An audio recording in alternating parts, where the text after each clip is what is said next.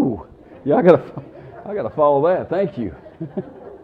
Man, that's real talent. Real talent. Thank God I've got the Word to lean on because I don't have that much talent. It's perfect. I'm surely not. Man. Tell you, I've told you stories about my singing ability before, but I'll tell you somebody would be happy to see me over there would be my dad. I remember my dad, on Wednesday nights, we'd have choir practice, and he made me sing in the choir. And again, it's not my gift. I fish a little bit and I sing, actually. But, yeah. But I'll never forget, sometimes I don't sing real loud, and he would elbow me and say, "Sing, boy!" So I just smile and sing, and we would go on. But this morning I want to tell you that it's not about me.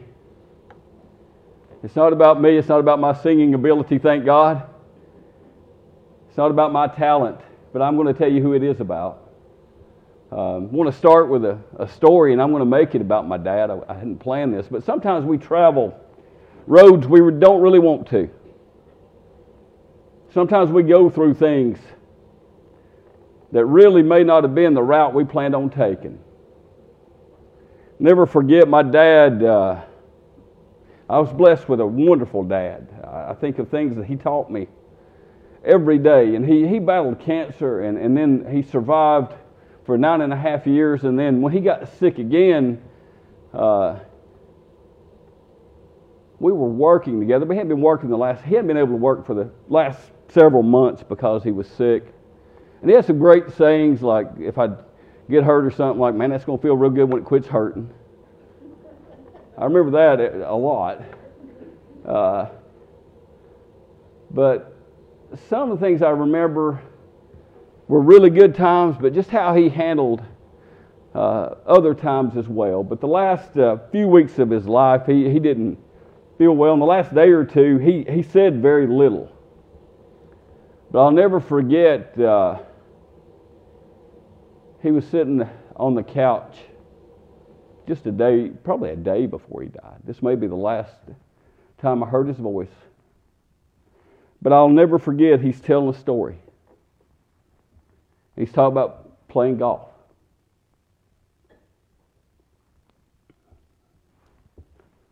And man, he's going in detail. He's talking about this round of golf like we are really playing this round of golf. And he hit in the bunker. And when he swung, he said, "There's metal in the bottom of this sand bunker." He said, I don't understand it. And then he talks about some other struggles he was having on the golf course. And again, we're just sitting there, and it sounds real to me. I mean, it sounds real. And then one of his best friends walked in, one of his golf buddies, and he looked at me, and Johnny says, "What are you doing?" He said, "What's your dad talking about?" And I said, "Well, he's playing golf right now." Johnny said, "How's he playing?" I said, "I wish he was playing better." I said, "This is probably his last round. I sure wish he was hitting it better." But in his last round of golf, in my last round of golf, I would be making birdies, but no, he was still struggling. Again, I think for me it represents the road that he didn't really want to go down at that time. The road I didn't really want to go down at that time, but it was inevitable that the time was near. But I'll never forget that conversation. I'll never forget that last round of golf that I heard him play. We played several rounds of golf, but I remember it as vividly as any. But again, it's not about me. It's not about always taking the easy road. Sometimes we're called to take the tougher road. Sometimes we go through things we don't want to. Have you ever been through things that you didn't want to go through? There's been other times as well. This morning I want to read a bunch of scripture. Matter of fact, I did not even put it on the board because it's a bunch. I'm going to read 42 verses out of John 4. I'm going to read the first 42 verses. If you want to follow along.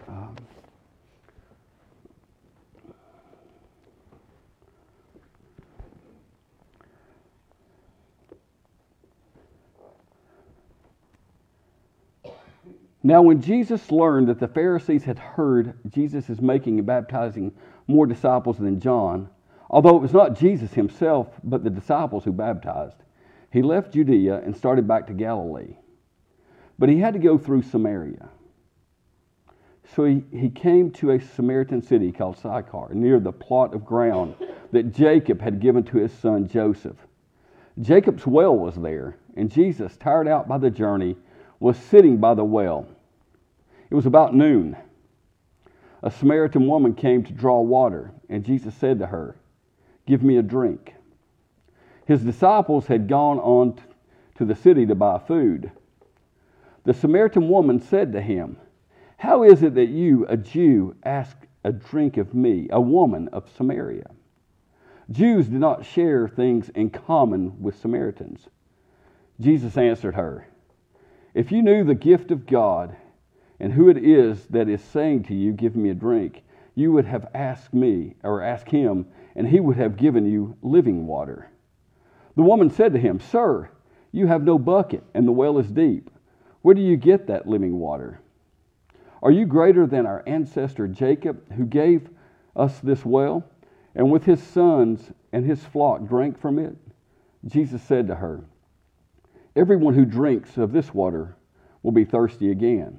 But those who drink of the water that I will give them will never be thirsty.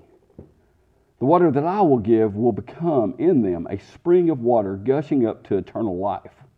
The woman said to him, "Sir, give me this water, so that I may never be thirsty or have to keep coming here to draw water." Jesus said to her, "Go, call your husband and come back." The woman answered him, "I have no husband." Jesus said to her, "You are right in saying, 'I have no husband,' for you have had 5 husbands, and the one you have now is not your husband." "What you have said is true," the woman said to him. "Sir, I see that you are a prophet. Our ancestors worshipped on this mountain, but you say the place where people must worship is Jerusalem." Jesus said to her, "Woman, believe me, the hour is coming when you will worship the Father, neither on this mountain nor in Jerusalem. You worship what you do, or you worship what you do not know. We worship what we know, for salvation is from the Jews. But the hour is coming, and is now here, when the true worshipers will worship the Father in spirit and truth. For the Father seeks such as these to worship him. God is spirit, and those who worship him must worship in spirit and truth." The woman said to him, "I know that Messiah is coming, who is called Christ. When he comes, he will proclaim all things to us." Jesus said to her, "I am he, the one who is speaking to you." Just then his disciples came. They were astonished that he was speaking with a woman, but no one said what or why jar, and went back to the city. She said to the people, "Come and see a man who told me everything I've be the Messiah, can he?" They left the city and went on their way to him. The disciples were urging him, "Rabbi, eat something." But he said to them, "I have food to eat that you do not know about." So the disciples said to one another, "No one has brought him something to eat." Jesus said to them, "Food is to do the will of him who completed his work. Do you not say 4 months more than the harvest? But you look around you and see the field ripe for harvesting. The reaper is already receiving wages and is gathering fruit for eternal life, so that the sower and reaper may rejoice together. For here the saying holds true: one sows and another reaps. That for which you did not labor. Others have labored, and you have entered." Many Samaritans from the city believed in him because of the woman's testimony. "He told me everything I'd ever done." So when the Samaritans came to him, they said to him, "Stay with us," and he stayed 2 days. And many more believed because of his word. They said to the woman, "It's no longer because of what you said that we believe, for we have heard for ourselves, and we know that this is truly the Savior of the world."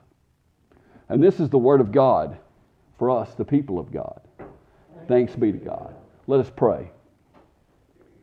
Heavenly Father, thank you so much for that scripture. Lord, just thank you for offering that water where we'll never thirst again. Lord, thank you for speaking to the woman at the well.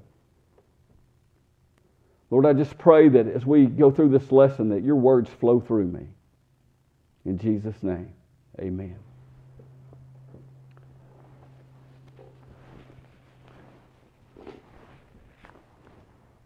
We don't always get what we want. Things don't always go as planned. Often, we have to adjust our plans. Sometimes we don't like it. And often the Lord's plans for us, we don't understand. You see, the selfish thing for us to do is to do it our own way or to give up. But when we do that, quitting becomes a habit. It becomes a selfish cycle where we take the easy way in everything we do. You see, many of us may be going through things right now that we don't want to travel. We may be traveling roads right now that we don't want to travel. But when our faith is in Christ, when we're looking for Him for our answers, and we're putting our trust in Him, then we can do what we're called to do. And you may ask, hey, what has all this got to do with John 4 in the Scripture? But I'm telling you, I am going to get there. These stories are going to tie in. I've got plenty of time. Spring don't start till 11:33. But when you look closely at the 4th verse of the text, it says he had to go through Samaria. The little word had is very powerful. He had to go through Samaria. Now don't get me wrong, Jesus made the choice to go through Samaria, but for a Jew, this wasn't a pleasant trip. Jews and Samaritans did not get along. After Jesus got to Samaria, he did something else that was surprising. He actually had a conversation with a Samaritan woman. Both of these things are shocking. First, she was a Samaritan, and then he had a conversation with a woman in the middle of the day. You see, women of this day had no place in society. They were treated more like possessions than human beings. And then the third strike was she was not married. But Jesus had this conversation with her anyway. You see, she had been married a few times, but the one that she's living with now was not her husband. You see, the woman asked Jesus why he would talk to her. And Jesus told her that he was there for a purpose. You see, he used spiritual things instead of physical things that made them different. He used spiritual things that connect them instead of those physical things that separated them. Jesus looked beyond all her temporary faults and offered her an eternal solution. Again, he looked beyond her temporary faults and offered her an eternal solution. You see, praise the Lord, he does the same thing for us now. You see, we're just like the Samaritan woman. We're not good enough on our own to talk to Jesus. But by His grace, we're able to have a relationship with Him. Not based on anything that we have done or can do, but because of what Jesus has done for us. That's how we're offered to be in this relationship and have conversations with Jesus. You see, the story goes on to say that the woman went back into town to share her testimony. The woman went back in town to share her testimony. See, the most important thing in the story tells us that many Samaritans believed because of the woman's testimony. What I really want you to pay really close attention to now is that woman was in sin, was she not? He didn't say, go clean your life up and then go tell people about me. No, once she had that encounter with Jesus, she had no choice except to go tell other people about him. If you're looking for somebody to stand behind this pulpit who's worthy, you're going to have to wait a while because it's not me. But through the grace of Jesus Christ, I can stand here and tell people about his saving grace, not about me. Again, it's not about me. If it ever becomes about me, if my stories ever become about me and they don't relate to the Word of God, I'm not doing it right. Because if it comes about me, I have fault. If you don't believe me, ask Rhonda. That wasn't a joke. But I'm telling you, if you wait to get your life cleaned up to go tell people about Jesus, you're going to be waiting a while. You're never going to be good enough. You're never going to be good enough. I'm never going to be good enough. Again, he used a sinful woman to go spread his message. I want to ask you, how's he using you? How is he using you? See, the first thing she did after meeting Jesus was to go evangelize. She had to go tell the story. She had to go tell the good news. She forgot about her shortcomings and went to get others in relationship with Jesus. It wasn't about her anymore. She left her selfish things behind and went and told men that she actually went and talked to a man at the well, which he wasn't supposed to do, and he happened to be a Jew. Could you imagine how this was received? But she did it. It's probably not what she wanted to do just after lunch on that day. She probably had other things to do. But she followed what Jesus told her to do. Again, she was no longer selfish, thinking of her own desires, but now, she's met Jesus and has already forgotten her selfish ways. And she goes straight to help others. The biggest thing about this scripture this morning, this long piece of scripture in its entirety, because I wanted you to hear the words. I didn't want you to hear my words I didn't want you to hear me paraphrase those words. I wanted you to hear every word of it. Because now it's my job to relate it to how this affects you, to how it affects me. It's a great story, but until we apply it to our lives and we follow those instructions, it does not have a whole lot of power. But once we put those words into action and we start telling and showing people the love and grace of Jesus Christ, then it's more powerful than we can imagine. When we start doing that, it can't be about us anymore because we're not that powerful. It can only be through the power of Jesus Christ. And you might be sitting there thinking, hey, Jesus hadn't called me to preach.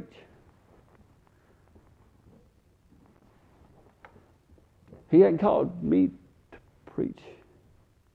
He has called me. It's not, honestly, I love being here. Don't get me wrong. I love being here. I love being the pastor of this church, but it was not my plan. It really wasn't. It was His plan. And I'm thankful that I submitted to His calling. And I'm thankful that I was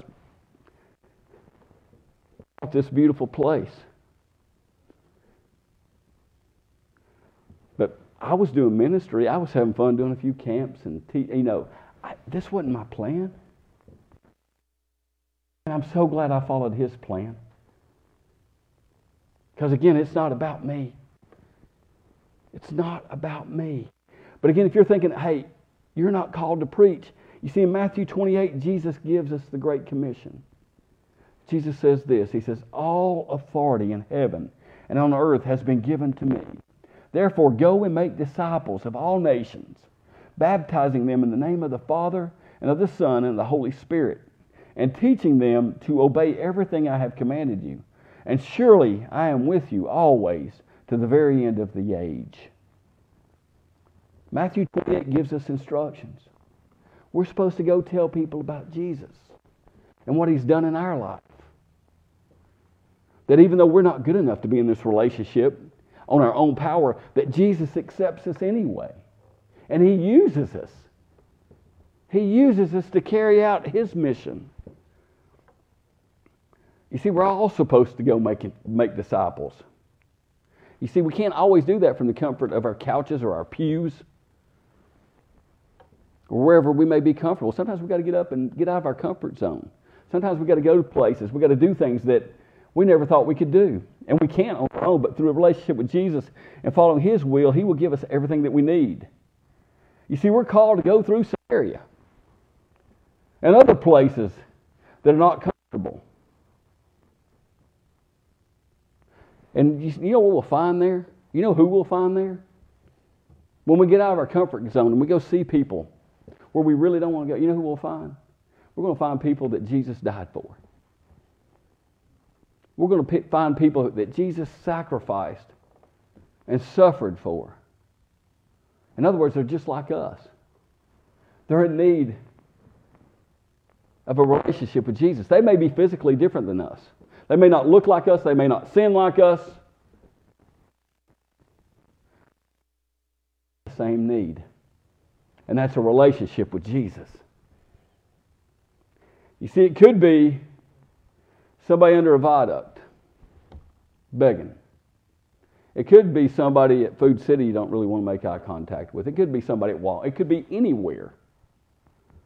It could be Samaria. It could be somewhere that we may or may not even want to be. And we definitely don't want to talk to anybody.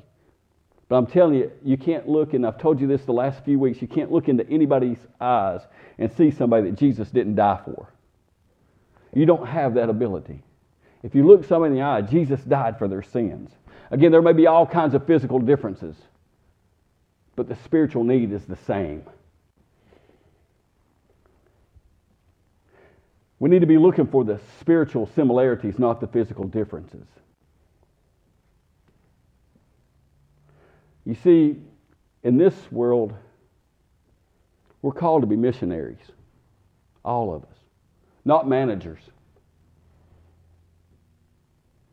Today's world of Christianity, we got a whole lot of managers. A whole lot of people want to be managers, but we're called to be missionaries. We're called to be taking the gospel to places that we may or may not want to be, to people we may or may not get along with. That's what we're called to do. We're missionaries, not managers. Again, we need to be finding that common ground. We need to stop looking for differences and start looking for similarities. And again, those similarities that we'll find is spiritual similarities. Again, the physical differences may never change, but the spiritual are what we need to be looking for. And we need to be showing them the grace of Jesus Christ, because none of us are good enough to earn Jesus' grace. Again, we live in a world where we look at other people differently. They may look different than us. They may sound different than us. They may sin different than us. They may act different than us. But we're still called to show them God's grace. We're called to tell them about a loving relationship with Jesus. Again, as I close, I want to remind you just to stop looking for differences and start looking for those things that connect us. Again, none of us are good enough. But through the grace of Jesus Christ, He's good enough. And when we stop being selfish and following Him and looking for Him to solve our spiritual problems, then we can do some amazing things. You see, the only place we can find this common ground is through a relationship with Jesus. If we look for it any other way, we'll never find it. You see, to be able to realize this, we've got to stop being selfish. Nowhere in the Bible, and I've got a couple people that probably are more educated in the Bible than I am. So if I'm wrong, please somebody correct me. But I have not found anywhere in the Bible that calls us to be right on every subject. But it's filled with places that tells us to love each other and to show each other God's grace.